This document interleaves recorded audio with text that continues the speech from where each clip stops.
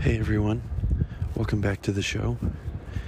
It's been a cool 7-ish months since I've last spoken to you on the show. I got in contact with our guest today through the Chicago art scene, and after talking about the show, he later texted me and said, I gotta be on. I want to be on the show.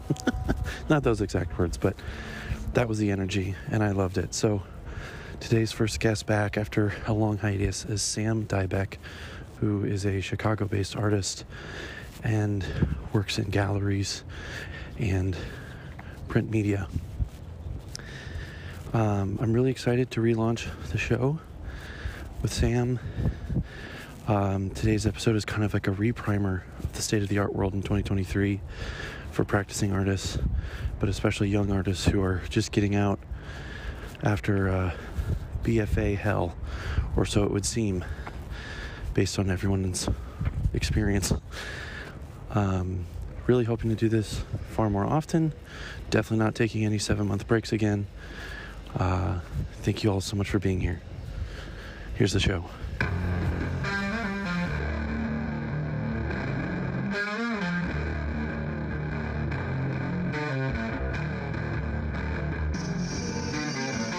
Well, give me whiskey, I'll get loaded. Feel like a stick man, and I'm burning. Bitch, I'm Blair Witch, I got sigil. I'm Nicolas Cage with the shades off. I got big guns in there, I'm blowing.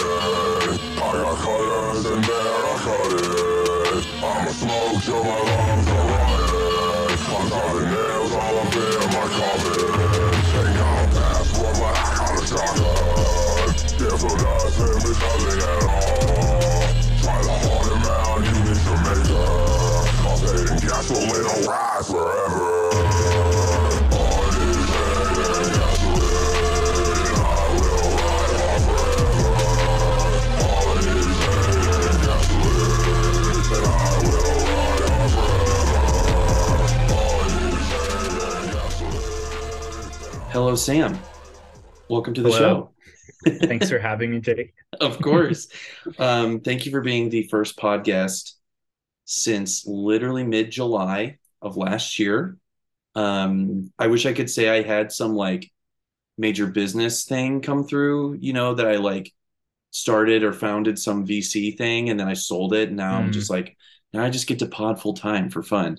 I had no angel investors, but you know what? I was doing other shit, and it feels right to come back, and you and I are friends, and it felt right to just come through and be like, well, let's be honest, you forced me onto this. You made me do this. Yeah, more or less.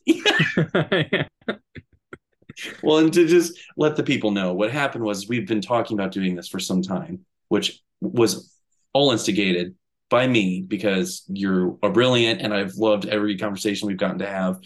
And eventually I've teased you enough with it that you just came at me and were like, I want to be on the fucking pod. And I was like, yes, let's go. Yeah, So, let's do it. I put you on blast, but also with love because I really appreciated you sending that. So, okay. So first, I think people should get a background of who you are. So if you want to do like a very light intro, and then I'll probably add or ask additional questions about that. Yeah, for sure. I'm an artist and arts organizer living in Chicago. I'm from Seattle, Washington originally, and I've lived in Southern California for about 10 years before I moved to Chicago in 2020. Gotcha. And you went to school you went to art school in Southern California as well? Yeah, in Fullerton, California, which is North Orange County. Okay. And so like near Disneyland. The LA heads will know, I guess. the LA heads will know, and they'll be like, that's not LA. Yeah. Which it isn't. That's a very fair assessment. But I was living in Long Beach at that time, and commuting to school. Okay.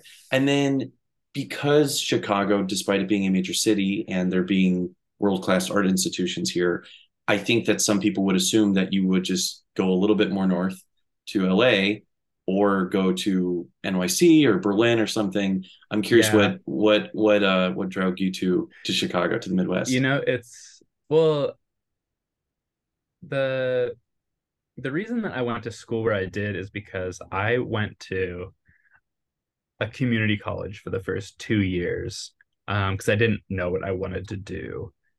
And then when I was like, I want a photography degree, I was kind of thinking that I wanted to go to graduate school in the long run. So I was like, I'm just gonna get the cheapest photography degree that I can, where I don't have to go too far. Um, and when it was time for me to transfer and I had all my credits lined up, there were two schools in Southern California that were state funded that offered a photography BFA. And those were Cal State Long Beach and Cal State Fullerton. And I applied to both of them and got into Fullerton, but my partner got into Cal State Long Beach at that same time. And I was like, I'm not going to live in Fullerton. So we stayed in Long Beach for those years and then moved to Chicago because I wanted to go to grad school here. And my partner got into a grad program here. So we took a trip and we were like, this is great. Because we'd been kind of considering a move to New York at like up until that point. And then after visiting here, we're like, this is it. Let's do it. And I'm curious for yourself, for your interest, because for what I understand, your partner is not an artist or is not necessarily interested in the same artistic pursuits that you are necessarily.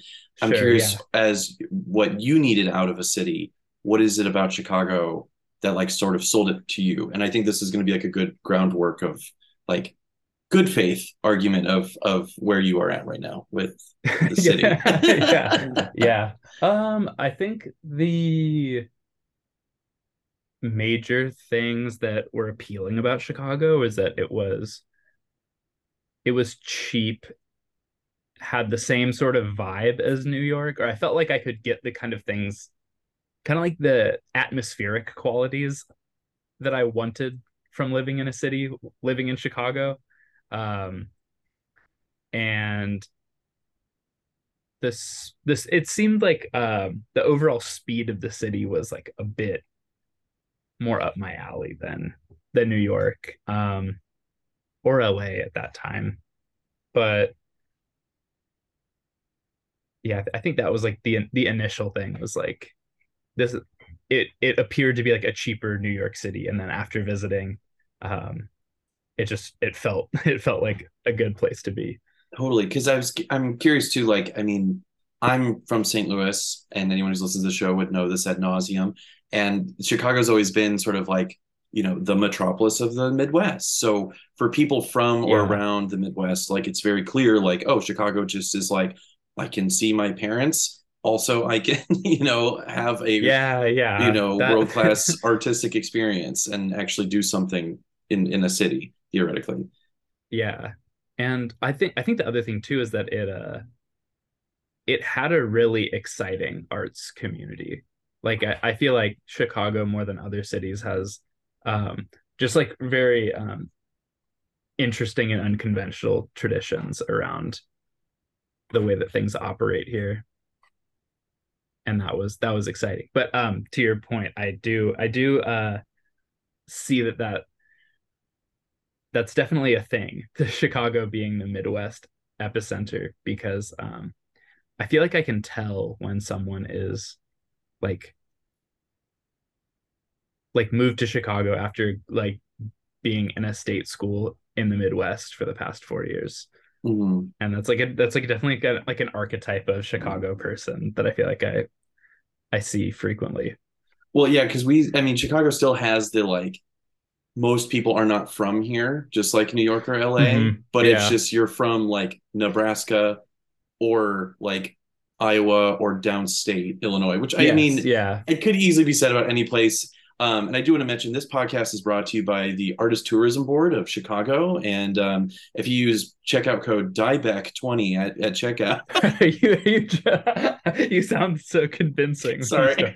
I was like, for anyone just absolutely falling asleep, I got to get us out of this one. But well, I find that really intriguing because I'm desperately, perhaps chookily obsessed with people liking the Midwest. Like that is a monkey on my back of like, the Midwest is kind of slept on. I think that growing up in California, there is this like sentiment that there is nowhere other that like there's no other place that's conceivable to live in other than California. And so the more time I've spent in the Midwest, I'm like, I think more people from California should visit here. And I was talking also to Kevin Umanya, who's an artist who lives in Kansas City, and he was kind of saying the same thing. Like he's from Los Angeles, and he lived in like all like the big three coastal city, like like LA, San Francisco, and New York, and moved to Kansas City, and he's like, it's great here. Like I love it. Can actually afford things. I mean, we don't have, Erewhon or something, but Whole Foods does just fine, right? I mean, that's in every major city. And like those are distant enough to feel like they're some sort of like specialty oasis, Right. Well, and then, and what I think to the greater point is of all this is that we're spending all of our lives on the internet anyway, which I think is one of the biggest reasons you and I have gotten along and have really connected in the first place is because of our mutual interests that have nothing to do with necessarily like, as the kids would say, devirtualized world of the, the very real worlds of like New York or LA. Like we don't actually need or care about any of that shit as long as we have internet access with that. It's true. And I mean, what I guess to mean to say is like you and I bonded over essentially like, the secret code of, do you know what NymphEd alumni is? Do you do you know what this X podcast or reference is? And that really being more of the, sort of a cultural passport, if you will, to connection.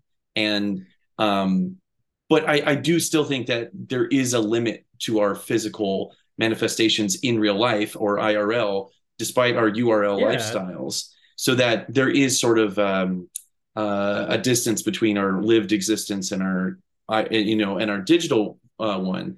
And I'm curious if you feel like that stratification very much in Chicago.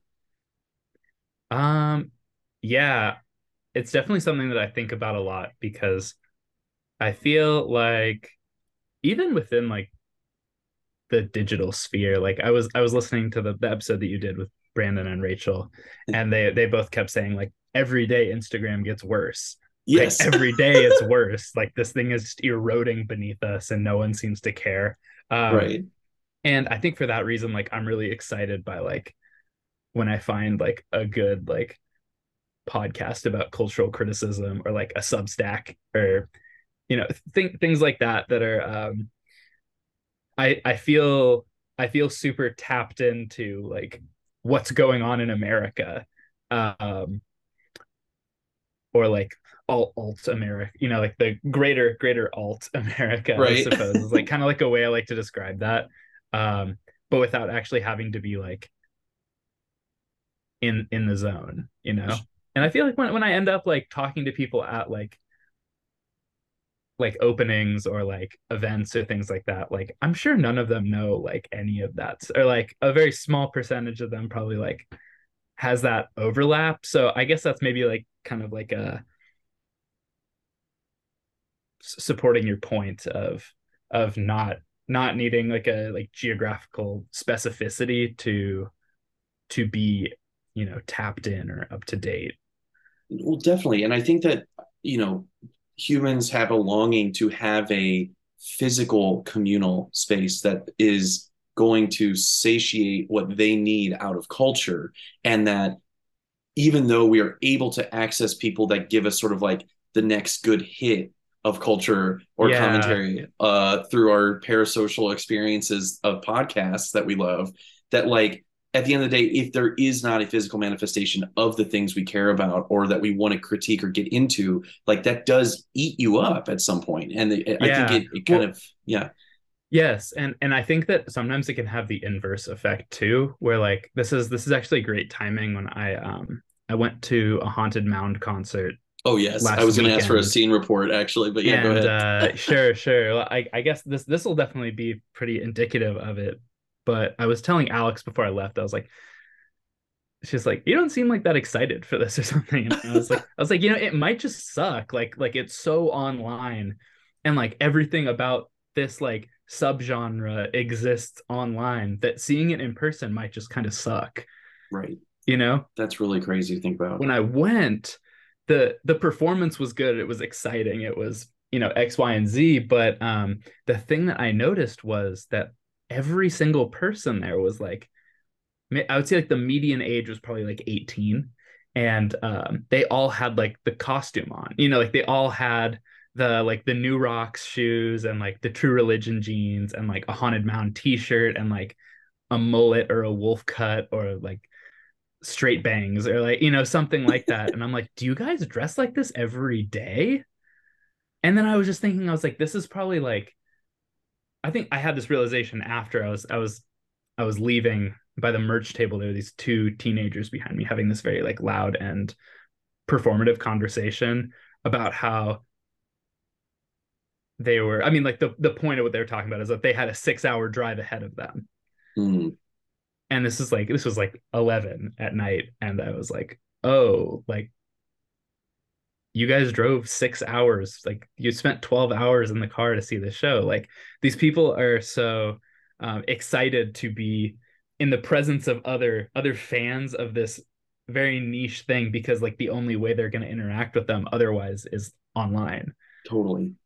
Well, and seeing that in person is weird. It's like the whole like devirtualized kind of like phenomenon you're talking about. Well, completely. And I think like just, that despite our incredibly online and increasingly online lives, even every second, I mean, like I sometimes feel like I use my phone as if I have like a drug habit, and I'm just like, yeah, literally totally like I'm literally just like strung out all day looking at my phone, switching from app to app. And yet, like if I hear someone talk about even like, God, I hate to say it, but like Red Scare or something at a public thing, it's like seeing someone with a band tee in the 80s. We're like, yo, you like the Cure? And in some way that's really exciting. But at the same time, it's like, didn't we solve this with the internet? But there is still just such limits to our physical experience at some point that like, which I say with a smile, like it's like kind of cool that there's still those limits, that it can be secrets in broad daylight, sort of. No, I totally agree. I think the thing that complicates it is that the frequency of the IRL correspondence is right. Is the thing that sort of jumbles up that conversation. I guess I don't, like that exchange. Yeah, well, and because it's like you're being like desocialized by like engaging with the thing, and then when you actually socialize with the other desocialized person that has like signaled it to you, it can be weird, Totally. And I'll go ahead and out myself on this, because I'm going to make like a weird like Babe Ruth point at the stands and being like, maybe this will happen in real life, because I said it now. Over the weekend, I went to the Aria Dean talk for the Renaissance Society. Mm-hmm. And one of the artists she worked with to make this piece, or to like I guess fabricate it, it's a digital video piece, is this artist Philip Kostic, who Brandon and Rachel, who I've had on the show, who you listened to, you just mentioned. They produced his new book called Personal Computers, and it's this big collection of like basically like Fast and Furious computer setups for like gamer rigs and shit. And it's like battle stations. It's crazy. And he was at the show, or at the talk rather, at the show. And I saw him, I was like, okay, sick. And I spent most of the time listening to that talk going like, okay, how am I going to go over to Philip and be like, yeah, I'm going to be like, because I know who this guy is. I've seen him in 1,000 memes. Like he's in the do not research Discord. Like other people like talk about this guy. I know this person, friends of mine, Brandon and Rachel, have produced his book. I should just go up to him and talk to him. I Yeah, was yeah. so, and again, I'm putting myself on blast here. So Philip, if you do ever listen to this, I'm not, this has nothing to do with you. This is all me. I literally convinced myself, I was like, well, it's weird that I'm just going to go up and basically mention that I know these things because like we have no other context other than just saying like, oh, these are my friends. You put a book out with my friends. Okay. But because I was like, actually, it would make more sense for me to message him later to go, hey, I was at this thing, literally like a creepy, like I saw you at the party, but I was too nervous to But say so. yeah. But like I did genuinely convince myself, and I still somewhat agree with myself of being like, yeah, actually would make more sense because he could see my Instagram account and see our mutuals. He could understand who I am, that I have this show, and being like, I can actually approach it not in real time, being like, hey, this thing just ended. Do you want to be on my podcast sometime? Like no context, you know? And so again, I'm putting myself on blast just to being like, that is a very real example of somewhere like Mhm. I should have just said hi to a person. That's stupid, you know. But Sure. I pro and con because of our devirtualized lives. I was able to sort of remedy myself out of just making a basic human connection. Well, I think that there's a whole nother I think there's a whole I nother clearly have layer to issues. it. I know I have issues. It's okay, Sam. You don't have to say it. I'll say it for myself. It's fine. No, no, I think with the there's like this like layer of professionalism Yes, that is like this like tightrope act when you meet people. I think particularly in that setting where it's like an like what I like to call like an extracurricular event, you know? sure. Like Yeah, there's it not an was on a school campus institution, too. Yeah, right, right. So it's not like an institution's forcing either of you to be there, but um it's kind of like you were saying, like, oh, I should message him later so that he can see the overlap in the followers. Like it's kind of like giving him your resume, right. Literally, like yes. like you know, like socially giving someone your resume just so that they can know, like, oh, okay, like Brandon and Rachel can vouch for Jake, you Yeah. know, like I mean, I had them on the pod. I mean, I had Jack Ricker on the pod. I mean, he probably knows the Sean, who was on Mhm. my show as well. But it's just like, why does that? That's not embarrassing at all on IG. It's super No. embarrassing in person. And it's like, but then at the same time, like I would see people at the Haunted Mound show and being like, these guys are literally LARPing at this thing, like with the fucking like I remember when Von Dutch came out the first time, whatever the Right, fuck. right. But yet they fucking did it, dude. Like they showed Yeah. up, they put on, they sweat, they drove 6+ hours from whatever town in Iowa they're from. Like, Yeah. I'm the one who's a little wiener baby, not them. So anyway, their dedication to that is really cool. And I mean, I think too within that, like, I think we were talking about Chicago and the Midwest and these things of for artists specifically is like, and I'm outlining this because we're going to get real deep into so many different things, and I just feel like it's good to show the Sure. literal like groundwork of like this of where we live and where you and I have kind of both decided to like set up camp with this is like I have felt and have talked to people of a variety of, I would say, success within their own art practice or Hmm. within realms of professional art careerist, things that they do. And pretty much all of them have agreed when I brought up the statement was like, Chicago is a town where you can really make it, but you can also make mistakes. You can like kind of Mm. like try something, or maybe one show doesn't pop off. It's not the end of your goddamn life. Like you can like sort Sure. of figure it out. But then also, like, there is enough pedigree. And if you stick to that, like, really real stuff can seem to happen. Maybe giant asterisks, or so it seems. But I'm curious if you, just before we continue, if that seems to be Hmm. something you would agree with as well. To like your first point, like the idea where like you can make mistakes, but ball, like whatever you had said. I would agree with that because I feel like it aligns with kind of like the sentiment of Chicago feeling like it's like a big city, but it's a small town kind of thing where I feel like a lot of people know each other, and for that reason, like it's very community oriented. Like I Yes. feel like the if I need help with something, I can put out like a story or text a handful of people, and like there's like some assistance that I can get with it. I could also see how it would be like kind of difficult if um you fucked up a bunch and like all of those people didn't want anything to do with you. Well, and I mean, I guess that's true to some degree, period. Like, I mean, I think that, it's like Sure. you can fuck up to a point. And, again, we could talk all night about like what that means or what is deemed a quote Sure. unquote fuck up. And I don't mean to get us so in the woods about that, but um I think that more so that is just like there there isn't this sort of like clout demonry that exists in New York City and LA so Sure. that you can actually meet somewhat real people and cultivate community. I think community is absolutely the thing Yeah. that we can actually have it in earnest, maybe even like, again, chugally, so that it's like no, like if MDW, they're the Yeah. Midway art expo that you had work in, like going to that was like this is real.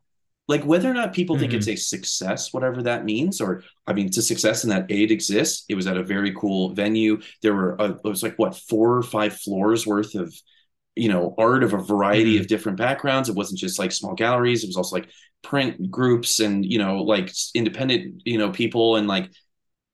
But then you can also go to Expo, obviously, and there's like the real like blue chip or attempt at blue chip people, and there's like Sure. stuff that's really trying to happen. Um, and both, I like how is it possible to feel like community at Expo, but yet I did when I went. That seems Yeah, so yeah. psycho to me. Like, but I genuinely mean that. I agree with you. I guess I don't really have a hypothesis for that, but Okay, I will agree that it's like you've diagnosed it correctly, okay, like there is like a strange sense of community. I think also because Chicago is one of those cities where I feel like it's very like abused in a way yes, because a lot of people like the Art Institute of Chicago is such a massive like monolith in the city. Like it's like the big art institution. So it attracts a lot of people like who want to go to school there.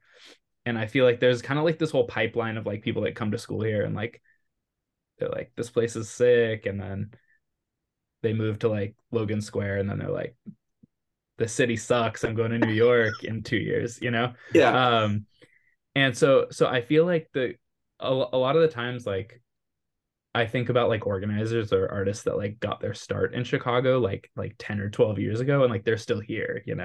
And like that's super exciting because like they just like they fuck with the city a lot, and they want to like plant roots here. Um, so I think maybe that's a reason too, where like people get really psyched on that, like when people like the city and they stay here.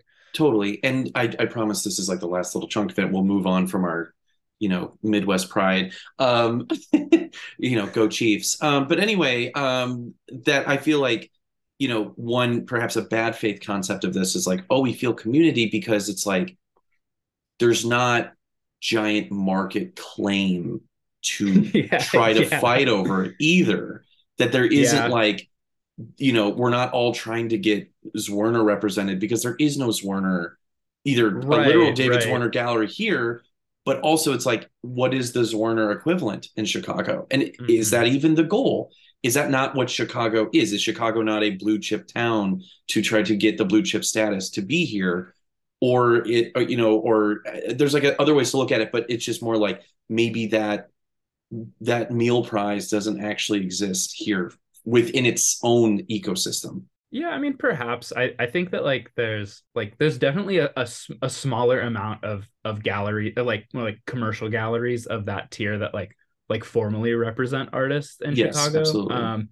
And I think I don't think that's like a controversial take necessarily. Like I think that's just like, yeah, like we don't have a Zwirner, we don't have like the Guggenheim, we don't have like, or like there's it's it's a smaller city in comparison to Los Angeles or New York. Right. Um, and so I think I don't know, maybe like that affects like the motives of artists or of organizers in the city. Sure.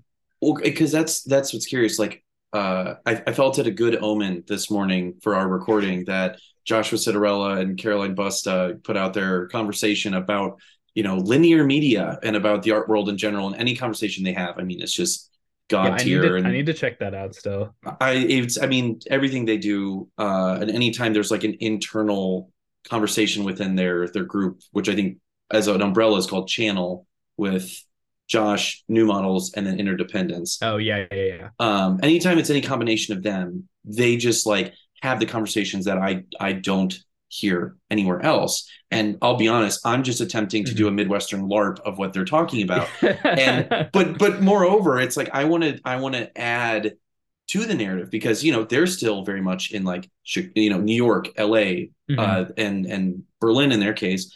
And I do think there's this amazing pocket that's opened here in Chicago as like what could be the sort of secret third thing, the secret third way of The like, secret third thing, yeah. as because that's what we're obsessed with, is that like we have the infrastructure, we have crops, we have a giant lake, if you want to think about like Yeah. global doomerism, like Yeah, no, totally. affordable It's like a living. doomsday. Yeah. Right. Yeah. It's doomsday, and this I truly will need a separate podcast to talk about that at great length. But like, and we do have like Document, which has incredible artists that are like, extremely at every single Yeah. art fair on earth, that are widely collected. Rona Hoffman's been doing it since forever. There's Gray.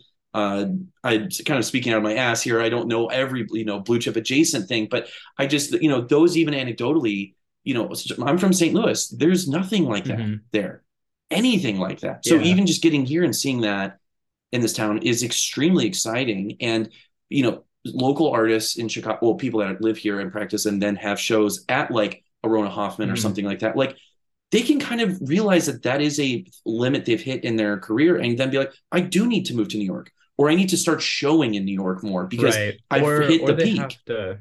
Or they have to totally like change it up. Like I think like someone who I think about, because I do agree like that phenomenon kind of like can exist, where like the artist has like outgrown the venues in their city, like but I think a good example of like someone who hasn't done that is like Theaster Gates.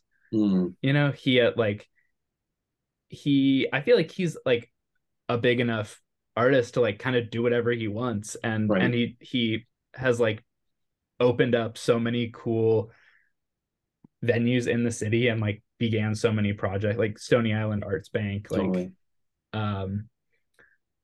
And I guess like he's kind of like one of the people I think of who like, like he stuck around because he liked the city so much, Yeah. like even though like he could do whatever he wants, like. And those are the people, like the real ones. I've talked about with you, like Catherine Bernhardt in St. Louis. Like, she's literally with David Zwirner, last I checked, maybe Pace now, is widely collected. Like, I think Bad Bunny owns her artwork, or she's like friends with him or something. And she's like buying property in St. Louis and like revitalizing like the super sick house, and just like clearly is based in St. Louis, but then like just travels the planet. And that to me is like where the thing I want to get to, the part of this conversation where like, because of the fact that we're online, because of the fact that like, frankly, at some point, because of that, and I know there's been someone listening to this so far that's just like, it doesn't fucking matter where you live. If you're a practicing artist and you have an internet connection, it's fine. And yes, that person, you're 100% right. And what I truly want to get to is that like Theaster Gates is chilling here because he can. It is not, it does not force him to be here for that. And that to me is what I think is the hope anyway. And again, as a stone cold born and raised, I'm from Columbia, Missouri, from where I entered the earth first, it's like I am Midwest through and through. And like, I want people to stay. So Theaster Gates staying isn't just like cool. It's like truly investing in just not coastal, like, sort of bastions of culture. No, totally. It's psycho to think that we only have 2 or 3 or 4 cities in the size of America that it is that would meet that mark. Yeah. But But yes, so I'm I promise I'm not just ranting at you, but you're very sweet to listen. I'm a little rusty, Sam. Thank you. We'll get with this. So okay, so now because you are a multifaceted person, I'm curious though. Great, we've established what Chicago is. We've established where things are, whatever. What are you seeing in your?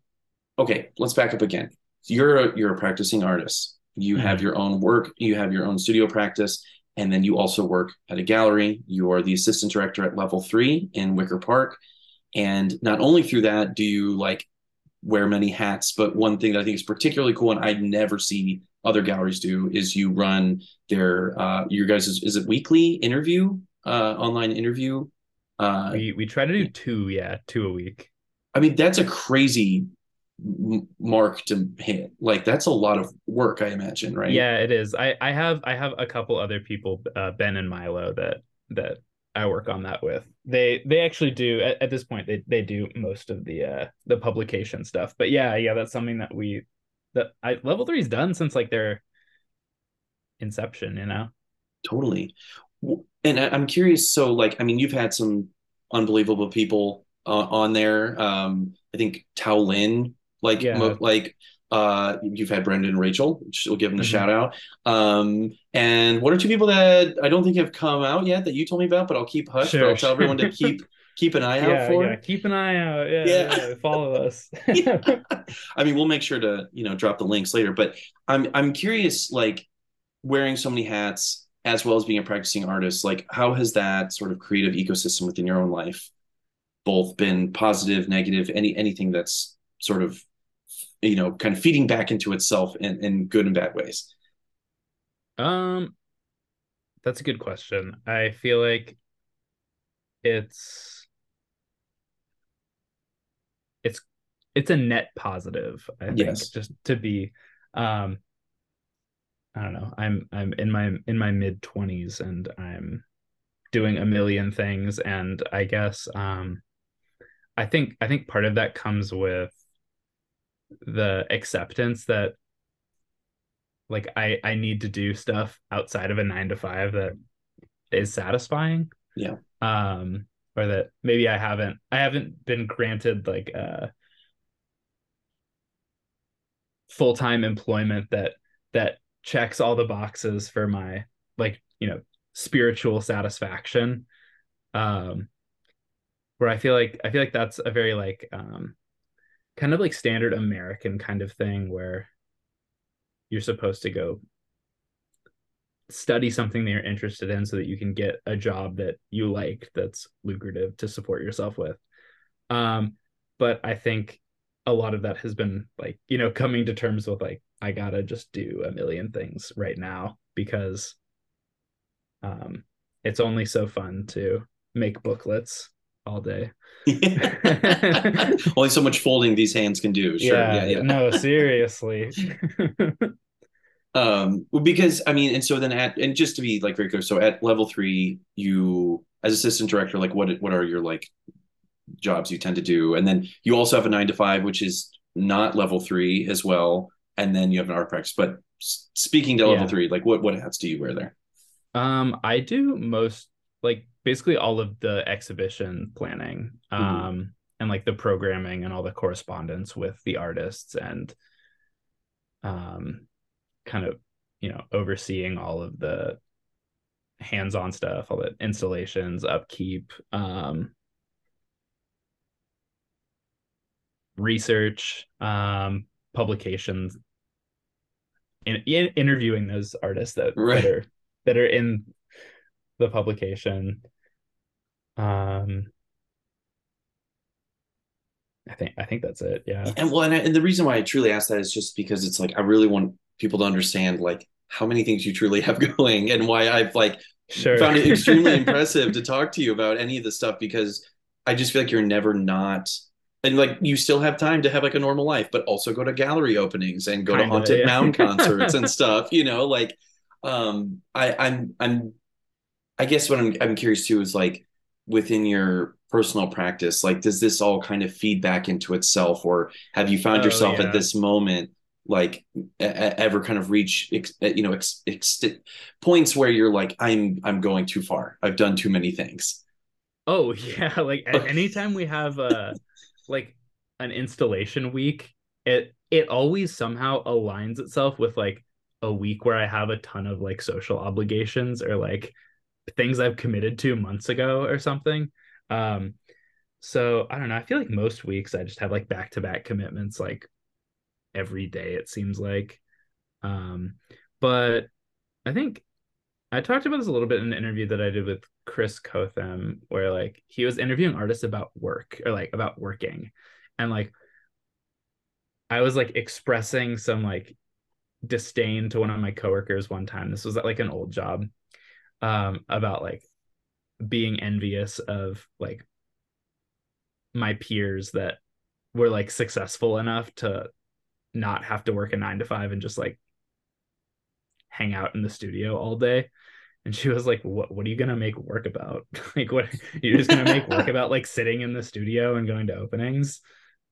And I was like, yeah, I guess. Like, but then I don't know. And then like I just kind of scoffed at it, I think, when she had said it. But then like I kind of came around to that. Like it's it is kind of like enriching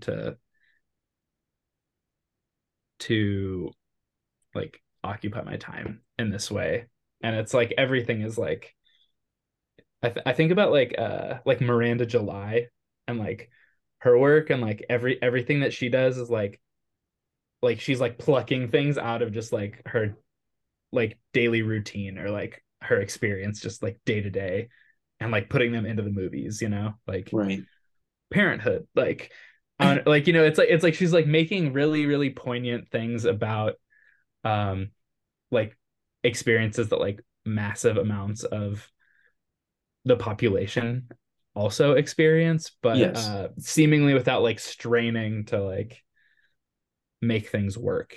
It seems like, I guess there's like a serendipitous kind of like air to that. Absolutely. Well, and I think it's like when you are on your train ride to your 9 to 5, and just to be super clear, level 3 is not your 9 to 5. So you have a 9 to 5, Yeah. and you work at level 3, and you have social engagements, and you have your own personal practice. So make sure everybody knows this, is that like in my 9 to 5, which is not at a gallery by any sense, it's when I am having to do that stuff, and I'm like, oh, I don't want to be here today, whatever. Mm-hmm. That's exactly when I see something just stupid or amazing or Oh yeah. insane on the street, and it just gives me that like, speed jump, or like 3 mushrooms in Mario Kart, like, oh Yeah. shit, and I got to take a picture. And it just like, my girlfriend and I, we talk about this phrase of like something about ism, where it's like it's just Mm. enough to have like, there's something about this, and that's enough, and I'm just going to document it, and I'll Yeah. return to it later. Yeah. And so, I see something about all the time, but it's because I'm like, I have to get back to work, or I have to go to the grocery store after Yes. leaving my Yeah. partner's apartment to go home to then log back in because I was doing work from home today or something. Yes. So sometimes I guess like my analogy to that would be when I'm at work, sometimes I work in print production, for people who don't know, but like sometimes I'll have a task that like requires a lot of like repetitive like treatments done by hand. A So lot of like folding of paper.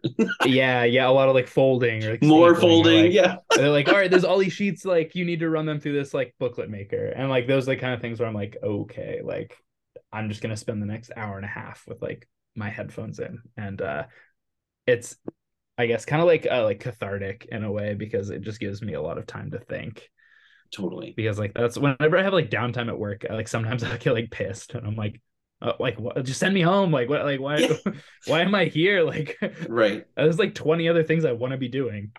Sure. um And it's good to have that so that yeah. young angst, that yearning. It's good to yearn, I think.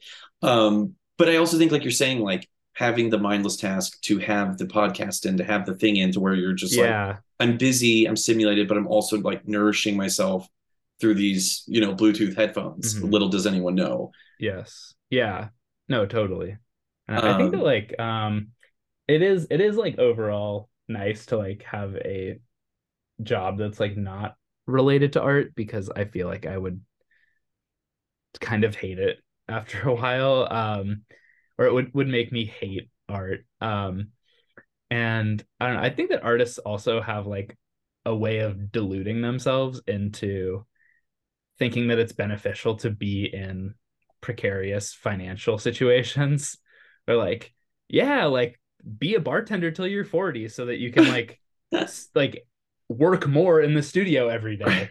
It's Right. like, okay, cool. Oh, like, and I have that thought sometimes. It's kind of similar to this where I'm like, oh man, like I can't do all this stuff. I wish I had a car or something. I'm like, I'm wishing that I had a car to like make my life more chaotic, or like, like Yeah. I can't make it to all these things, but if I had a car, then I could. And I'm like, why am I trying to like put that on myself?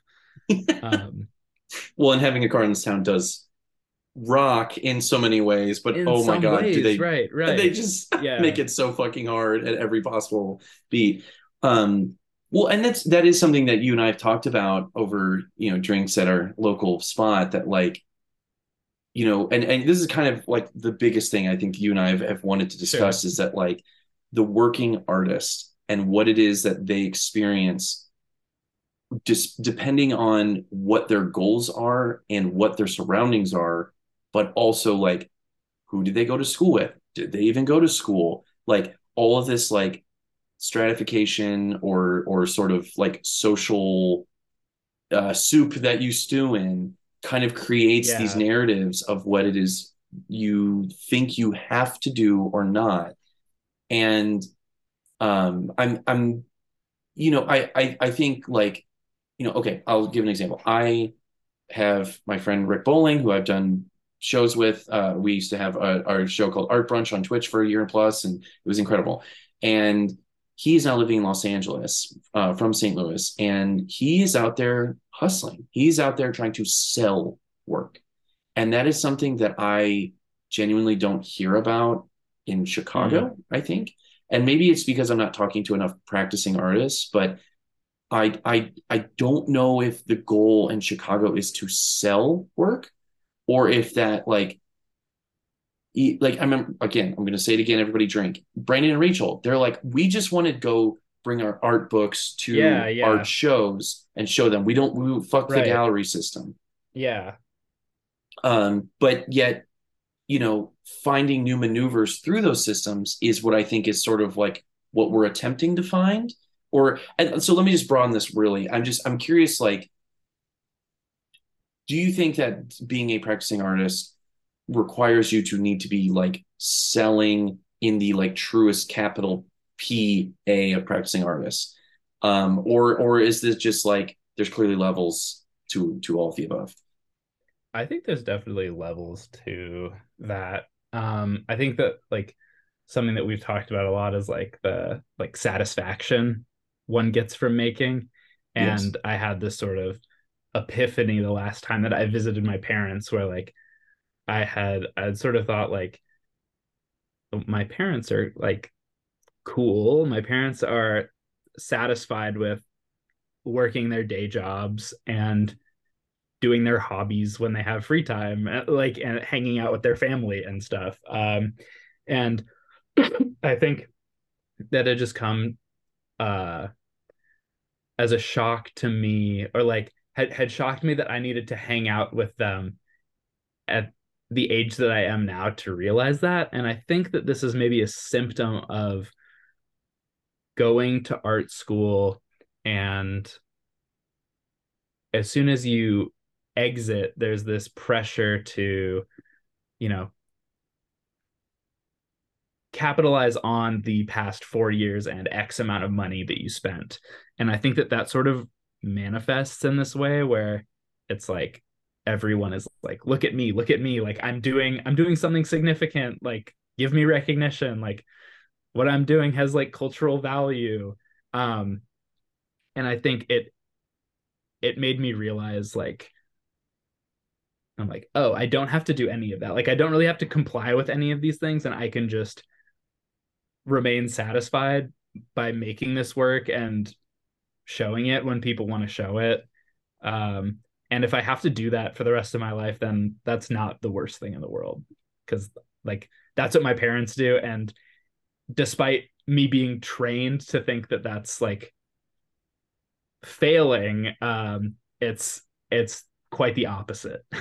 Well, I'm because that is something I very much agree with you about. I mean, it's something that like, yes, like, if you are a practicing artist who does work that people appreciate and you are doing one or two shows a year or something like that, like I think you kind of naturally do build with that. Like there is sort of Yeah. like a point where you hit a like I mean, I guess I don't necessarily have examples of that, but I would think just by sheer numbers, like if you have a CV that is consistently, making shows, you are Mhm. going to become a quote unquote successful by even several different definitions of the word. And I guess what I'm saying is like, I think something you and I talked about most is like, uh, I don't think it's clear what people want from Yeah. art or out of an art career, because Right. let's be very clear. Like we are talking about people that went to art school for a BFA, came out of that institution with all of the training and redacted brainwashing, whatever it may Yeah, be yeah. that they may say of like what you're supposed to do with like a art degree, and then you're coming out the gate like you're saying, like looking for shows, looking at this, look at me, look at me, look at me. Even so, though, it's still not clear to me when I see those artists and their CVs or their Instagrams or their whatever, if that's actually their goal. I don't know what their goal is. The average artist, I don't know what their goal is. And I'm curious what you think the like contemporary goals are of new Yeah, that's graduates. well, yeah, I think that's like a really complicated thing because it's kind of like everything else, it's virtualized, you know? So like a lot of the time the digital footprint of the artist is so important, like now more than ever. Um, and I think that's just like a hard thing to make sense of because a lot of the things like guiding my work or just generally my sensibilities towards like theory and writing and art are just because of my disillusionment with my like photographic education. Like I remember thinking like I had to take this like photo theory class like at the last semester of my undergrad, and I remember like thinking I was like, this is very, like Barths and like I think we read like like simulation, simulacra, like that stuff. But I was like, this is not how people interact with images anymore. Like this, like I open this brick in my pocket and I can see 5,000 images in 24 hours. And Yeah, like I'm consuming photographs in a way that like this institution cannot keep up with.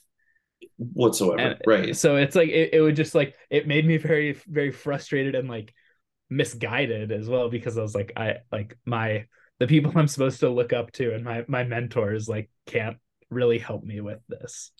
Well, and I think that's particularly frustrating too because they're living beings. There are people Right. that are living right now in this time, living, breathing the same air as you, yet you are on another planet Mm-hmm. for free. Like you get online on Yeah. Instagram. I mean, your data is being sold, obviously, but like, Sure, sure. or something, or you're paying for the Twitter blue check for whatever god awful reason. But like you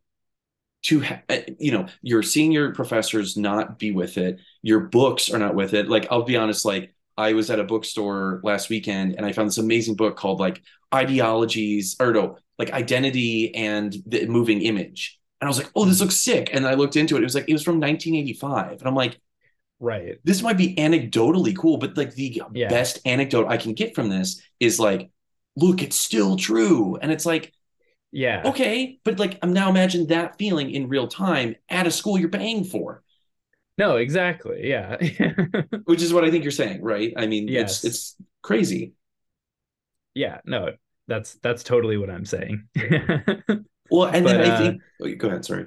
no, no, you're go ahead. Well, I think what beyond that, like the fire under that is what makes that painful is the expense of the school.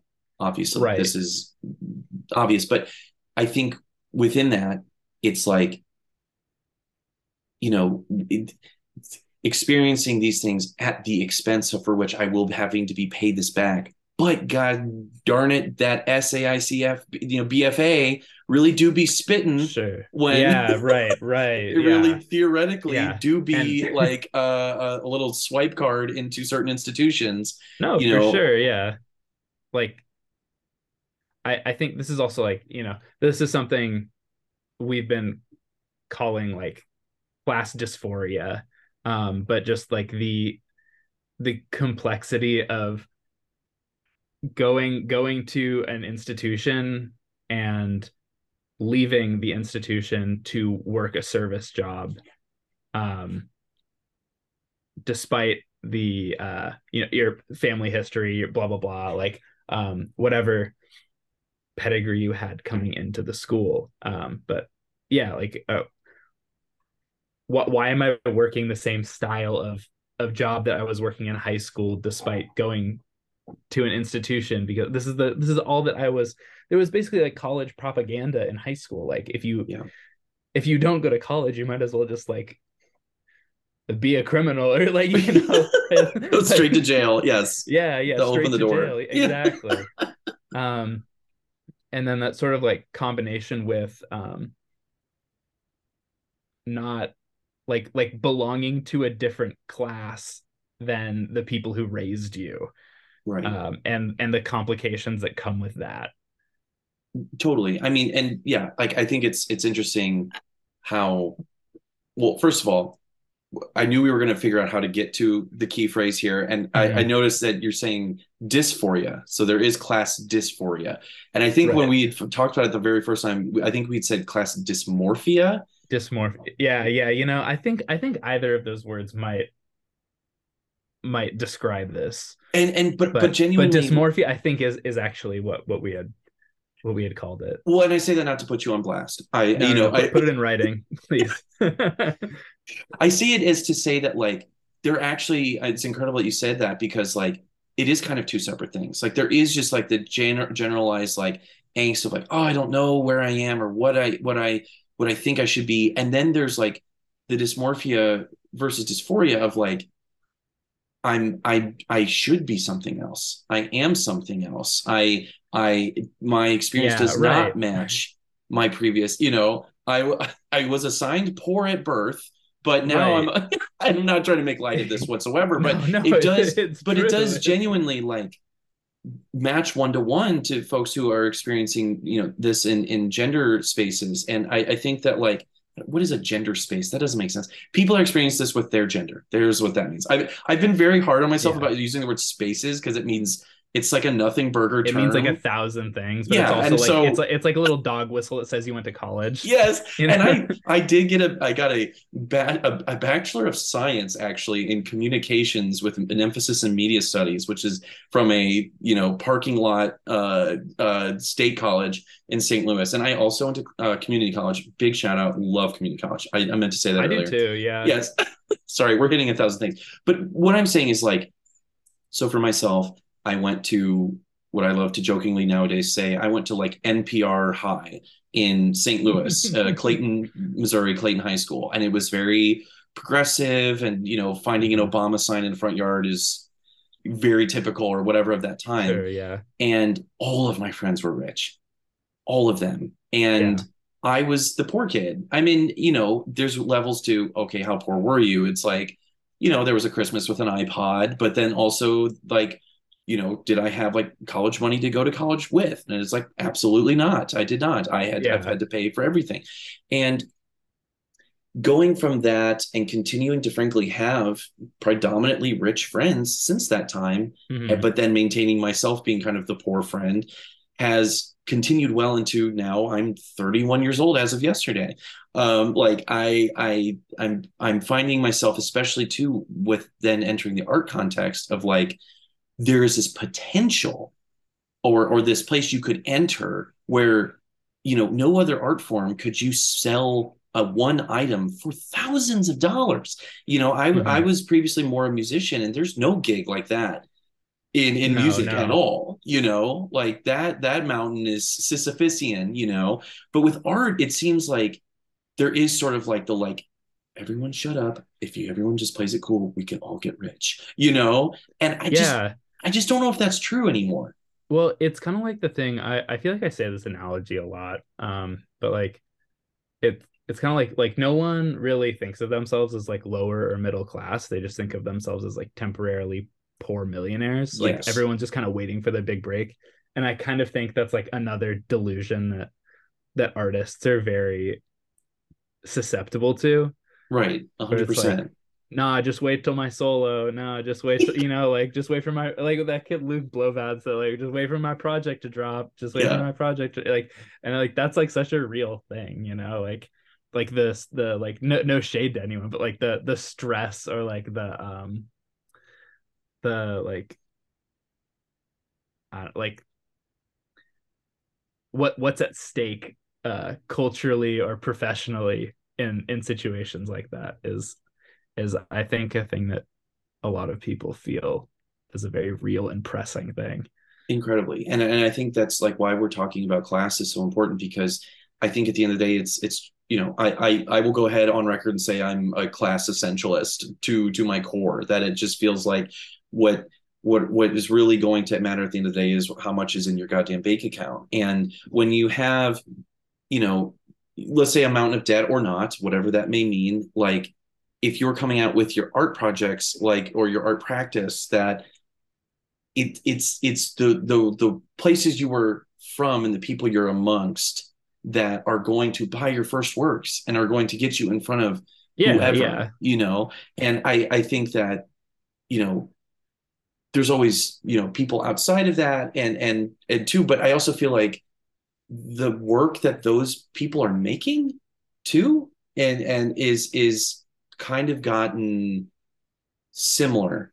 I feel like in subject matter of these things, of like, we're talking about class, but we're still going to participate in all these things, but then we also need to work within the, the new software updates of our, let's say, quote, a post woke society, when in the positives sure, and yeah. negatives, that like it just feels like we're on a big elliptical. And I don't know if that's because we're just realizing that and it's always been one, or that like there is the levels to the other places are gone, or to sort of experience that true career, like you're saying, like I have a 9 to 5, but I have real practice and things happen and I just feel really good, and I kind of maybe operate Yeah, at middle class or upper middle class through that at all I times. think I think that my like adoption of that ideology is kind of like my leave society like galaxy brain moment, Yeah. where like I'm not like I don't need to like put the pressure on myself to do that stuff. Like why can't I just be like somewhat financially stable and still do the thing that I like to do? I might not get as much time to do it, or like I might not like be able to do it in the circumstances that I would like, but it's like overall I feel like this is a good a good trade-off. Totally. And I personally don't feel like I'm qualified to truly talk about like what it actually means to, what the financial implications of the contemporary moment, like, I think I wrote down of like, we're looking for like clout, wealth, and equity, yet we're in the time of Mhm. like millennials will never own property. So Yeah, it's like, yeah. Well, yeah, and I hate saying this phrase because it annoys me when I hear other people say it, but like the sort of like late stage capitalism kind yeah, of um perpetual I, late I, I stage. guess Yeah. I guess just being Yeah, right. like becoming like aware of the potential downfall of like America as we know it is like a very I don't know. I think maybe like the pandemic or like the kind of like trade issues around the pandemic were maybe like as close as we got to like seeing how fragile Yes. the like economy, like a global economy is, I guess. Um, but I'm sorry, I kind of forgot the question. Well, I guess what I'm saying, like, so I want to talk about our lived experiences as artists, but then also because like, you're in multiple entities within the art world or in your own art practice. And I think, and then you just as like a fan of things, like, seeing what these trends are, we're listening to the Mm-hmm. podcast, like we're all participating in this giant ecosystem, because I think we're kind of desperate for this communication and connection that we can get within these spaces because of the fact that we cannot build equity in the ways that we did before. So I Oh find yeah, that, yeah, the reason why the palpable experience of like, holy fuck, a haunted mountain show, like I get to devirtualize with all the yeah, people and the other people yeah, that are interested in clouds, because this is the only sort of quote unquote equity that I have, and I can show yeah. out I to the point where I'm going to, Right, right. almost look like I'm LARPing at the show. I'm Yeah. gonna, It's like no one in town cares that I wear True Religions every day. Like right. no one cares that I dress like Cemetery, but like I'm actually trying to dress like Chief Keef dressed in 2012 and I don't know Literally. it, but I go to the show and everyone knows that that's exactly what I'm trying to signal. I think yeah, I think maybe like that's like a aesthetic study on like the signal versus the signified Yeah. in like the current moment. Sure. Well, and I think, people like, and again, this is getting back to like the artists who are coming out of school and showing all of their, all of the works that they have in their studio, and Mhm. it's on Instagram, and it's not necessarily like we're putting the title and we're putting all the stuff and we're saying when it was made Yeah. and how and all this stuff for it to just sit there. It's like, Yeah. why is the price not there? Is that uncouth? I Yet think I think yeah, there's some weird I kind of fuck with it when people do put the prices. Like there's this yes. artist named Justin Guthrie, and he's like constantly like posting all of his work with the prices, and he's like, if you want a price list, like hit me. Like he's like hard posting, and it's like his work is so sick, and it's not even priced like that outright. Like it's like super affordable. Like I'm probably gonna buy a piece of his actually. Hell yeah. Because I love his work so much. But yeah, like I like really fuck with that. I love it when people do that. But there is like some like even on most like galleries websites, you kind of have to like email them to get a price list for a show. Like they don't really put the prices on there. I think maybe that's just like a convention of like someone decided that was like the like polite thing to do, Sure. and But it just like took hold from there on, and has just I guess been maybe unchallenged. well, sure, but it's just so funny to me that like, okay, I would get a gallery not doing that because it's like that is a business, and a business sort of has like almost like a seductive aspect where it's like, come to the Sure, yeah, gallery yeah, and it's then I'll like get you a price luxury by list. scarcity. Right. But then it's like why would we put our artwork independently up? We put the name, the price, everything, or excuse me, we're putting the name, the medium, all the materials we use, but we're not putting a price. And it's just like, what is it doing then, just sitting there? Because let's be honest, it's public knowledge that exists. The only difference is that if a gallery says, "Hey, I like that work," then Mm. everyone's already seen it. But now you could see it Yeah, IRL, which I think there is like a like beneath the curtain kind of thing going on there, because like there is this whole business of like art advisors and like yeah, buy like like a lot of people buying work to kind of like flip it later or to like accrue value or like X, Y, and Z. So I think maybe like it'll kind of like destroy the house of cards, like if that's just always public knowledge, I guess. right. um I guess for better or worse, but Sure. And but again, I I think I don't. think maybe like thinking like financially, that I think that could be a tactic. Sure. And I don't mean to get so hung up on this one point, but I guess what I'm saying is just like, if you are not attached to a gallery and you are making artwork and you want to be a practicing artist where your studio practice funds your lifestyle, why would there not be a price there next to it? And if there isn't one, like, which I understand is like, well, don't put a mark in the sand to be like, oh, this was worth this, when someone was like, oh, damn, they really could have got this for it. But Yeah, now that yeah. they've said this publicly, you've now decided that's what it's worth. But it's like, but no one's fucking with me. Right, Like, right, so it's right. just like, are we really just like, I guess what I'm saying I'm is, scared of my own ambition. really, like, are we literally just doomed to just signify into the void? Probably. Yeah. I've been having a lot of conversations like this, like with the ramifications of virtue signaling at the rate that we're doing it. Yes. Like I feel like a lot of the times people don't know how to interpret images, or like statements anymore. No. Like it's kind of like when like Brad Tromell had made that like fake Biden like it was like his brain know his heart or something like Right. that, and like no one could tell what angle, like if it was like dunking on him or like advertise, like like supporting his campaign. Right. And so everyone across the like politosphere is like sharing it. And I kind of think about that a lot when it comes to like art or images or text, where like people don't know how to like interpret things anymore. They're just like, well, is this advocacy or is it dunking? Like which Right. one is it? You know? No, totally. And I feel like that's where the conversation kind of ends.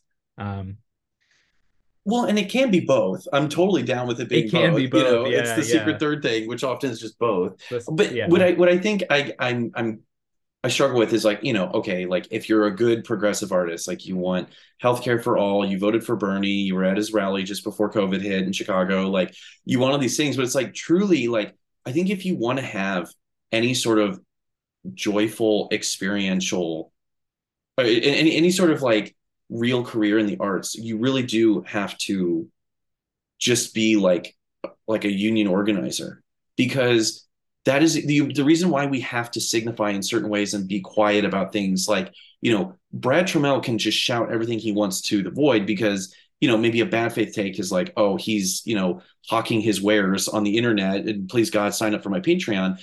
But yet at the same, and people like, I know plenty of people that like posture and are like, Brad's not cool or uncouth or yeah. whatever. And it's like, Oh yeah, there's plenty of those. right. But then like, yeah, at the same time, we'll like cite something that he's done, which I don't mind doing in Yeah. public, which is like, quietly at Rainbow Club, we'll be like, yo, but low key, Brad Did you was listen spitting. to that new Yeah. Brad report? Yeah. I don't want anyone to know, but I listened to this podcast. Do you know about Yeah. that one? Which is so And tragic that happens. which is But like, we have nothing to lose. Like it's the yeah, like specter. what am I signifying from saying that like I trusted a take of Brad Tromell? I think Yes. maybe like he's also kind of comfortable just like saying whatever he wants, because like to some extent he kind of like left society, No, literally, yes. like and I think that's like, I mean, him and like Josh Citarella were like some of the first like fuck that, I'm doing Patreon, like, and maybe in some ways, like I guess I'm just realizing that now, but maybe that's kind of like mirroring my like just be like financially stable and like do what you want to kind of thing. Yes. What like to whatever extent, but maybe that mirrors that point a little bit more than I thought. Well, because where something I've felt sort of angst, with like looking at like a Joshua Citarella or a Brad, is that like they have totally cemented themselves by working within the realm of the capital A art world, and have gotten everything they need out of it enough to then build a basis for which that their Patreon and their things that they do after that, they got, they basically like got theirs and then left before when they got enough to build an empire on top of that, which like, first and foremost, what the fuck else are you supposed to do? So I don't knock them for that at all. Right. And the things that they are saying or doing are incredibly challenging. None of that shit is being said in institutions and academies, which is, terrible at best. And like, I value and frankly pay for a lot of that stuff with my own money to access it, their media. But at the same time, I do find myself being like, well, what is, if you can't be, a, let's say once in a decade artist, like either two of them, like what is the other option? I just feel like what we've been saying this whole time is just like, you gotta just have a 9 to 5, and you gotta just like it's just like, I don't know, like support yourself or like, right. Yeah, do whatever so that you can like, I think it also falls into that like mystique of like the like, or what I was talking about earlier, like the artists like deluding themselves into being in like precarious situations. Like, are you really gonna make the work you want to if like you don't have the money for materials, or like you can't like hold down a job because like you need to meet this deadline, or like how feral are you gonna become to make this dream work, and like for what, like I don't know. Well, and like you're saying, like, okay, you have your 9 to 5, like I'm a photographer, like I, lowercase p, like I want to do a print run. Prints are a little expensive, but I want to do it right. Definitely. I want to go to Loop here in Chicago or something and do it. And then obviously I can sell those. I got them, let's say, at $15-$20 a print, and then I sell them for 60. I made $40. And let's say I did that 8 times, like that's a sick amount of money, even for Yeah. any like basic practicing artist. And then you just kind of slowly keep amassing that. But first and foremost, putting like a financial prospect in front of that, and that's just what I'm getting frustrated by, is just like, we don't have any chance in our traditional forums to build equity. But then if you look like you're trying to hawk your wares on the internet, so the superhighway, information superhighway, then you look like a tryhard or something. Yeah, yeah. I say on my own podcast, just for the record. Yeah, I don't have a Patreon. I think there's definitely like some truth to that, Right. and like what are my peers gonna think is whack, like Exactly. like I think that's the thing too, is like I get in like disagreements all the time with like my friends or like my peers that like went to art school, because like we're all like, for whatever reason, like sort of like brainwashed into liking the like silliest, most like obscure, indirect, like not commercially viable thing that we miss out on like so much. Yeah. And I think that maybe that's just like a symptom of going to school, like like we're gonna learn about like, I don't know, like but I don't know, something we've talked about today is like, why am I more inclined to do like go to the opening than like go see the new Marvel movie or something like that, like why is that so uncool? And I have plenty of reasons why that's uncool, but like I probably wouldn't have thought like that had I been like, not steeped in this like contemporary art education. Right. Well, and it's funny too, because like you're talking about like the art opening, like the contemporary art opening these days, I feel though it's like they're like, an art opening is always like a mini gala, right? Like you're going there For to sure, essentially yeah. like socially meet new people and meet, usually probably even in New York City. I have friends that are artists, practicing artists in New York City. They say the art world is just as small as any other city too. That like ultimately the art world is very small no matter where it is, because you want to be in your pocket of it anyway. For sure. So Yeah. within that, it's like going down to the local watering hole or whatever. So it's both a gala and a small town bar. Sure. Yeah. And again, there's your like class dysmorphia, class dysphoria of like, wait, like, but then it's like, okay, so I'm meeting all these people that either have their own galleries, or this is a small independent gallery that is like doing something real with all the like cool, quote unquote, cool artists in town. I'm going to go there, and now we're there. Okay. Are we all trying to like make money? Are we all trying to just like say we were there and take a picture of the work and say like, oh, I went to blank gallery today on the opening, to make sure you know that? Mm-hmm. And then those people are going to try to get you to come later or put you on their email list, and that's cool. It's like, because I'm going to buy the work. I don't have any money. What are you talking about? Because I'm not supposed to work a 9 to 5, remember? So then I'm a practicing artist who's going to the gallery to see the other artists. So at that point, is it just like a DIY music scene where we're all just sharing the same $5? But this artwork isn't $5. It's hundreds of dollars. Yeah. Oh, and then by the way, you're not supposed to act a certain way or put prices up. And then also there's like certain things you're not supposed to say or do, despite that being like, so Sam, how do we exit the hellscape? How do we get out of this? I think you just got to be cringe, is what the like is kind of the moral of this story, is like, I don't know. I feel like I have some like sometimes I'll meet someone that like I had like followed on Instagram or something, and like I expect them to be a totally different way, or like maybe they have like a really like sort of like cool elusive kind of vibe online or something, and then like I'll meet them in person and they're like actually like super nice, or like super like, normal, probably, or they're like really like general, like sometimes you'll meet someone that like they're busy, it's like they're hosting like an event or whatever, and like they can't talk to you or whatever, and I'm like that's like totally understandable. But sometimes like you'll meet someone and it's like, oh whoa, like I didn't expect you to just like want to talk to me for 20 minutes, and like we didn't even talk about the art, we just talked about like the way that the Ventra pass is like cheaper now than it was, or like I don't know. Yeah, no, totally. And I just want to be very clear, like there is clearly value in communing with your community and going to, like, we should fuck yes go to the openings. Like there's incredible works that are being made, and no, like, no, I totally agree. I'm being a dick, but I also think like, I do find myself having to battle those things within itself. I've had you now for an hour plus with your critics hat on, and you are an artist, Milady. milady, yes. And I'm literally talking to you in your studio at this moment. It seems that like what I think is so amazing about all of this, and I think this is all building up to, is that like I see all of this conversation in your work. Your work to me is able to address a lot of the things, or at least like recognize them either through like a piece's title or the materiality of it or the way it's hung or maybe like a found object within it. And frankly, I think that it is like of the time, I think a lot of people are kind of doing signifiers and stuff. You are doing it just so amazingly and like thanks. capturing a moment.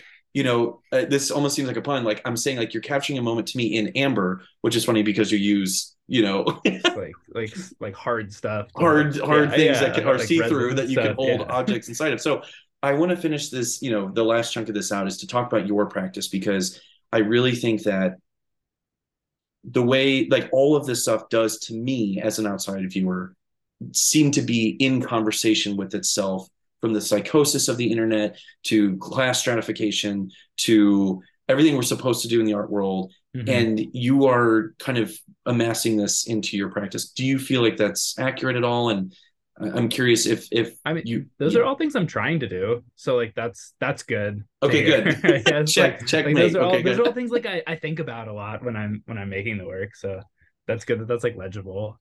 Totally. Well, and I'll start with this. Like, I feel like the titles are like probably, okay. Well, we see the art clearly, but then the you turn your head to the right and you see the title, and I feel like that almost becomes a piece within the piece itself of like. And if I unfortunately didn't do enough of my homework to have these ready, but is there a few titles that you've enjoyed the most that you've had of works of recent? Oh yeah, totally. I mean, like BBL iPad Kid is like a classic. Bars for real, bars. Like a second one of that. What else? I mean, that's definitely the first one that comes to mind. Or like, it's funny because like the way I title these is like I have like a log, of course, of like things that like it's kind of like what you're talking about, the what were you like the something about?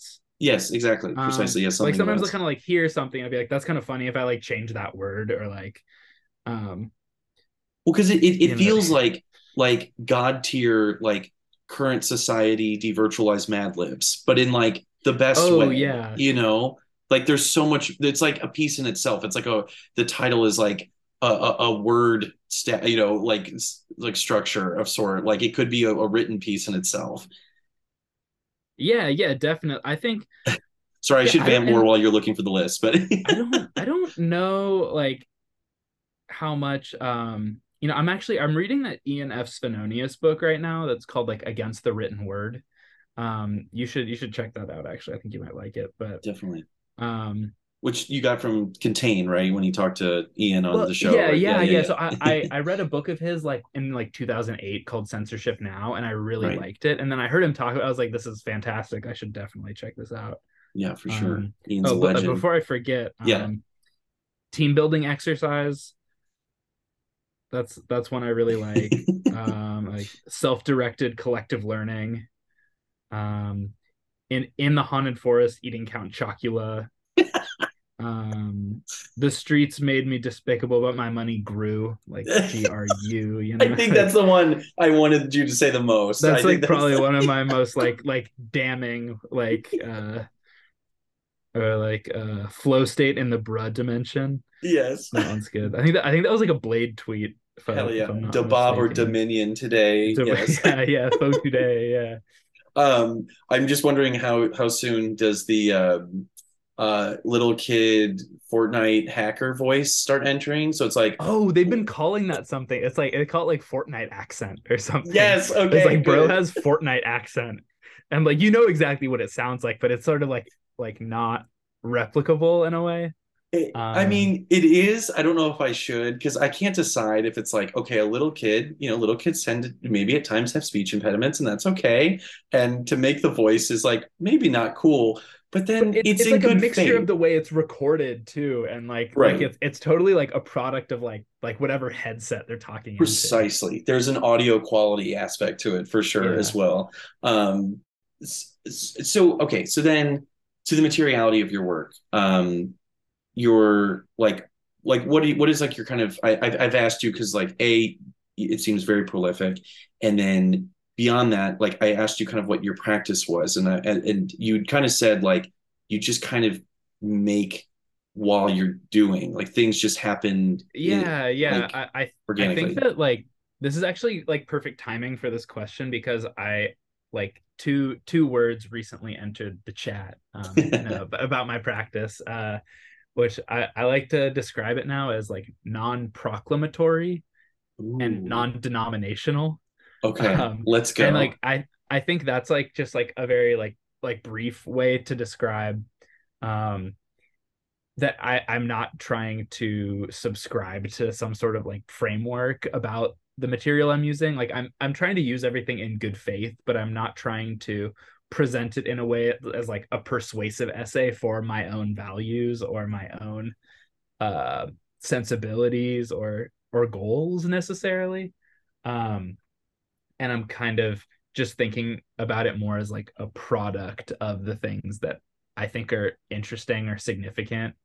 And I think like another kind of like pillar of the like my work is that like I don't really like making fully like proprietary images or objects. Like they're all kind of like responses to things that already exist. Like I don't really feel like the agency to make like a painting necessarily. Like or maybe I have in the past or something, but I think that like my efforts are better used to kind of like reimagine things that already exist and are significant to me in like a way where I'm kind of like translating them.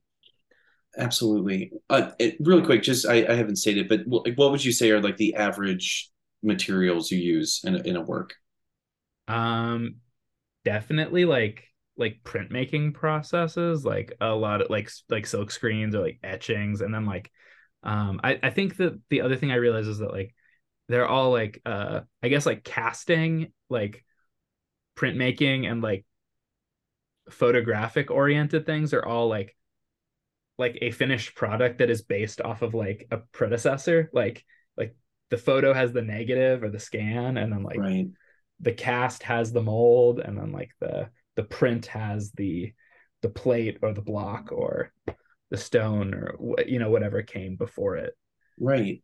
Which I mean, and I apologize. You just went on this amazing rant, amazing side quest of like what you're referencing, and I just subsided you to the material. But it's I think it's actually amazing that you kind of said the same thing twice, but referring to both things. Because like if you think about like a silk I screen did. is a reference, it is a place to Yes. start, but then you're reinterpreting, you're reimagining that through the material Right. itself. So the material is physically doing that, and then the things that you're referencing within the art are being shifted uh, through your own mind and through the way that Mm-hmm. you're composing the piece. It seems Yes. so. The work in itself is also the thing that you're doing within it, I which guess. I Yeah. think is Yeah. just brilliant. I think it's wonderful. I guess I'm I think you and I've bonded so much of like the things that we enjoy and that we reference. But I'm curious like right in this moment at the time of recording like what are some subject matters that you're curious to start playing with or have been playing with recently that are these references that you're saying that you're sort of transforming within your work. I think like tattoos have always been, or like have been, I guess, for like the past while. But yeah, I'm super into tattoos, and yeah, as far as subject matter goes, I feel like tattoos they're definitely in, Is there a specific kind of and tattoo? movies too. Okay. There is, I mean, I've been like super into these like Russian tattoos from like the like I want to say like 20s to 50s, Hmm. um, that are like archived in like some books that I bought. And they're like taken of criminals, and they're all like coded in these ways. Like they're almost like hieroglyphics. and each like symbol means like a very specific thing to the other like residents of the like jail that they're in.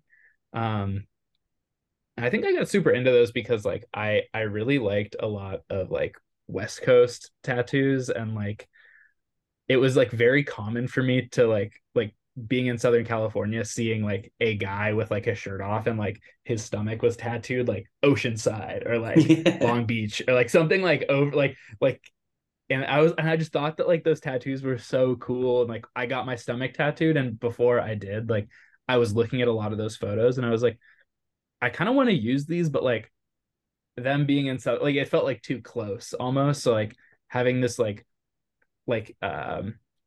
the amount of time passing and like it being a totally foreign thing to me, like these like Eastern European ones from like almost 100 years ago, like it just kind of felt like an exciting thing to learn about Totally. through like stealing the imagery of. Well, and I feel it's interesting too. Is like you know you're saying you're like etching. You're like so you're sort of Yeah, essentially like using similar practice of like I don't know if you're necessarily etching those symbols or using them as reimagined, but I mean that is very like again like you're kind of practicing the thing within itself yeah, while also creating that image at the same time. yeah. And then like another thing too I've been thinking about too is like my like the voice in the back of my head is always like, don't be the artist that like makes the same painting for 30 years. And the more that I start talking about like the like, oh, I like this kind of thing because it's like bit, and I'm just like, I need to stop like using this now. Like, like I need to find the next exciting thing, or this needs to grow in some kind of way. That's Like you that's want always to something that I'm worried about. But you want to leave the party when it's fun. Like you want to leave before it yes, sucks. Like yes, you want to leave yeah, at the yeah, height of the party yeah, because because I'm afraid that it's gonna get bad, and it's gonna be like really depressing later. and it Yeah, will like it just it will will, like yeah, that's what I think people always forget is like they're always trying to make this wager of like oh it might get bad. It's like no it's going to get bad, it's going to yeah. suck, just You just need leave. like an exit strategy. Yeah, Right, right, just as yeah. important. If it's not fun now, it won't be later. Right. If you don't like it um in the store, you're not gonna like it at home. Absolutely. That's Well, and then to say the second thing you said was movies. Like I mean, that's such an expansive thing oh to yeah. sort of reference. I'm curious, like what part of like the entire film universe is being kind of put into the work at this moment. I mean, I made this piece actually recently that I haven't shown it anywhere, but I really like it because it's kind of based a little bit on Robert De Niro's character in Cape Fear. Mm, I'm like super into Robert De Niro right now. hell yeah! I'm like kind of trying to watch all of his movies. Let me know when you He's get to just Heat he's because we'll have to do a separate pod on just talking about the movie Heat. Okay, cool, cool. That'll be next then. But Cape Fear is sick because he plays like this like bad guy who like just got out of jail, and he's like trying to like make the lawyer that misrepresented him suffer. Hell yeah! And it's like one of those what the fuck's his name? It's like the same like duo as Taxi Driver. Mm, It's yeah. Scorsese and De Niro, and but now it's like this like campy movie about like revenge. And yeah, that's like my biggest example. And then someone also who's like always in the back of my head too that I keep like returning to is Roz Williams. Mm, Like I'm not he familiar was with them. the singer from this band called Christian Death that was like a I think the term they used retroactively is what it's something rock. It's not like goth rock, but it's they call it it's gonna bug me. I gotta look it up Yeah, actually. no, take your time. Um, the genre is called death rock. Death Rock, He was sick. a Let's go. it was a death rock band, but he was like this very sort of like provocative like sort of like problematic like face of this genre. And he's like been someone who's like the mystique has been um something that's felt like super relevant to my practice since like I was in undergrad, and he's like probably only like one of the few people that like I feel like I'm still like trying to tap into and like learn more about. And I'm curious, what do you feel like that is? What draws you to like his particular sort of, precociousness or whatever it may be about his character, or his output? Well, I think that it's like maybe in some ways like diagnosing a larger thing about Los Angeles. Um, and there's just this like there's something about Los Angeles that is like so evil that is hidden in its mystique. Like I think like the hills and like the um just like all of the like mistreatment from like the entertainment industry and like the cult and like serial killer history, like all being like wound up in that same geographical location is so interesting, but it's not as um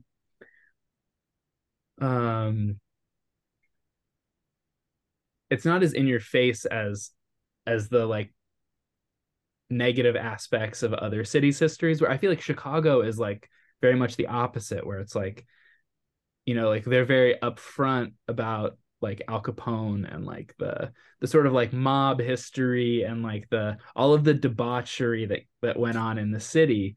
But for some reason, I think maybe like Los Angeles has just had so much of it. It's at different eras, and like California's like cultural output is so decade specific that like it's sort of like jumbled into this meandering kind of lore that I find super interesting. And I think maybe he just in some way kind of like embodies that.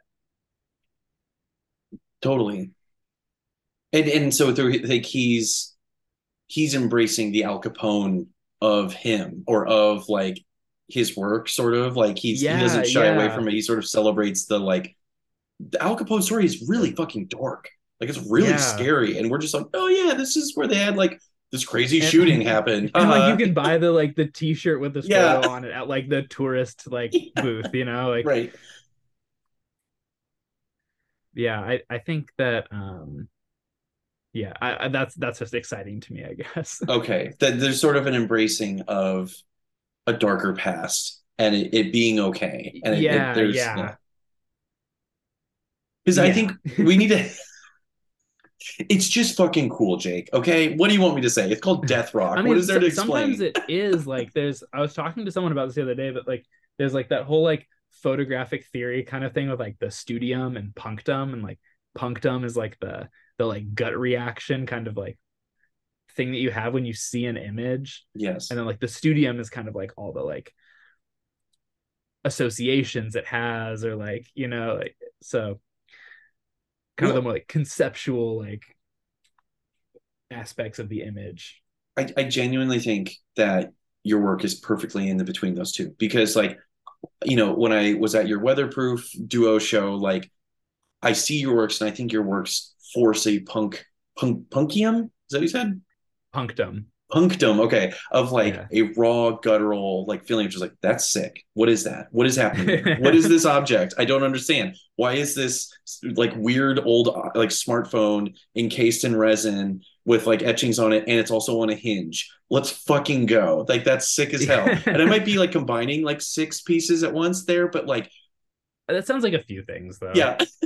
And I mean, no, I know the one you're talking about. Right, but that's your language. The language of your work to me speaks that way, and I can see that, and it's raw. But then, like I learn more about it, and I can do my notice her face, and actually, there's a lot there too. So, and I think that a lot of folks are kind of sticking to just stopping at the reference. Like I think we clearly see the things that they're interested in, but they just kind of put it on there. Like they just put the Nike symbol in the painting, or, like there's a sticker of a cartoon character on something plus some other stuff, and I just feel like, with all due respect to all of our angels making work, you don't fall for that.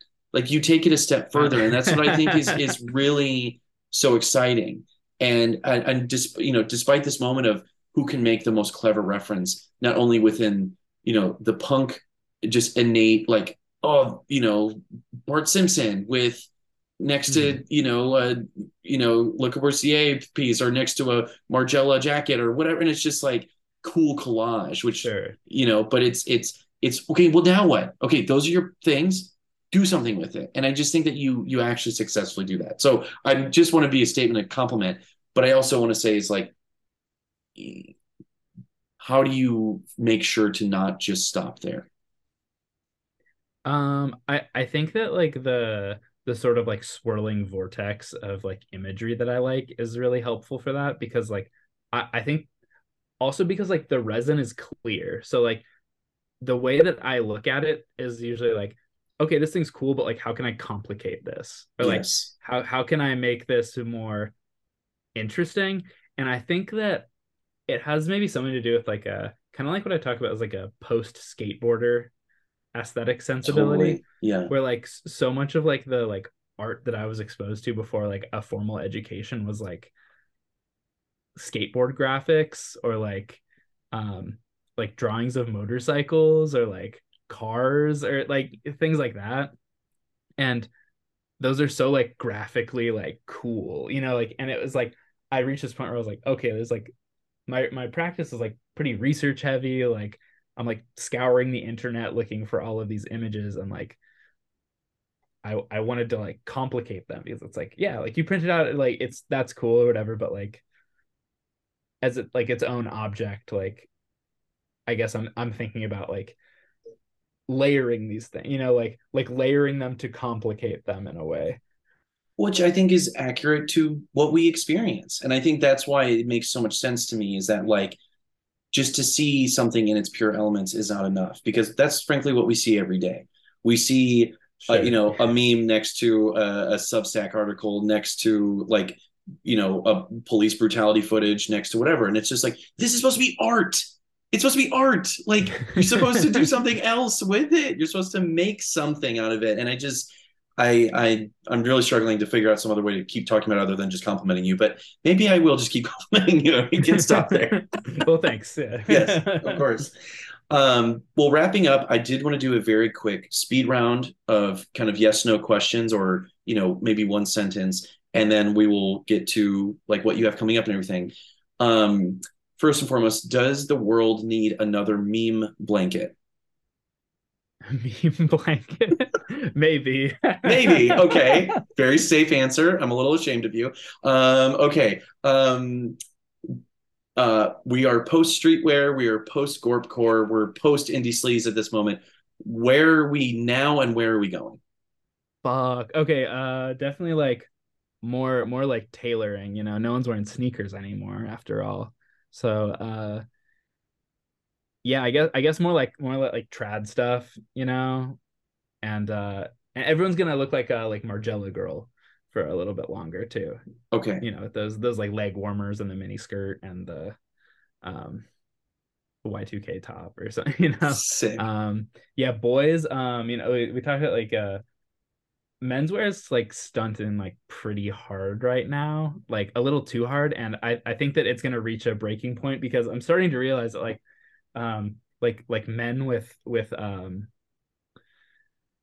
men who are really into dressing themselves like is a red flag. Yes. And Thank you. I think we'll like come to realize this pretty soon.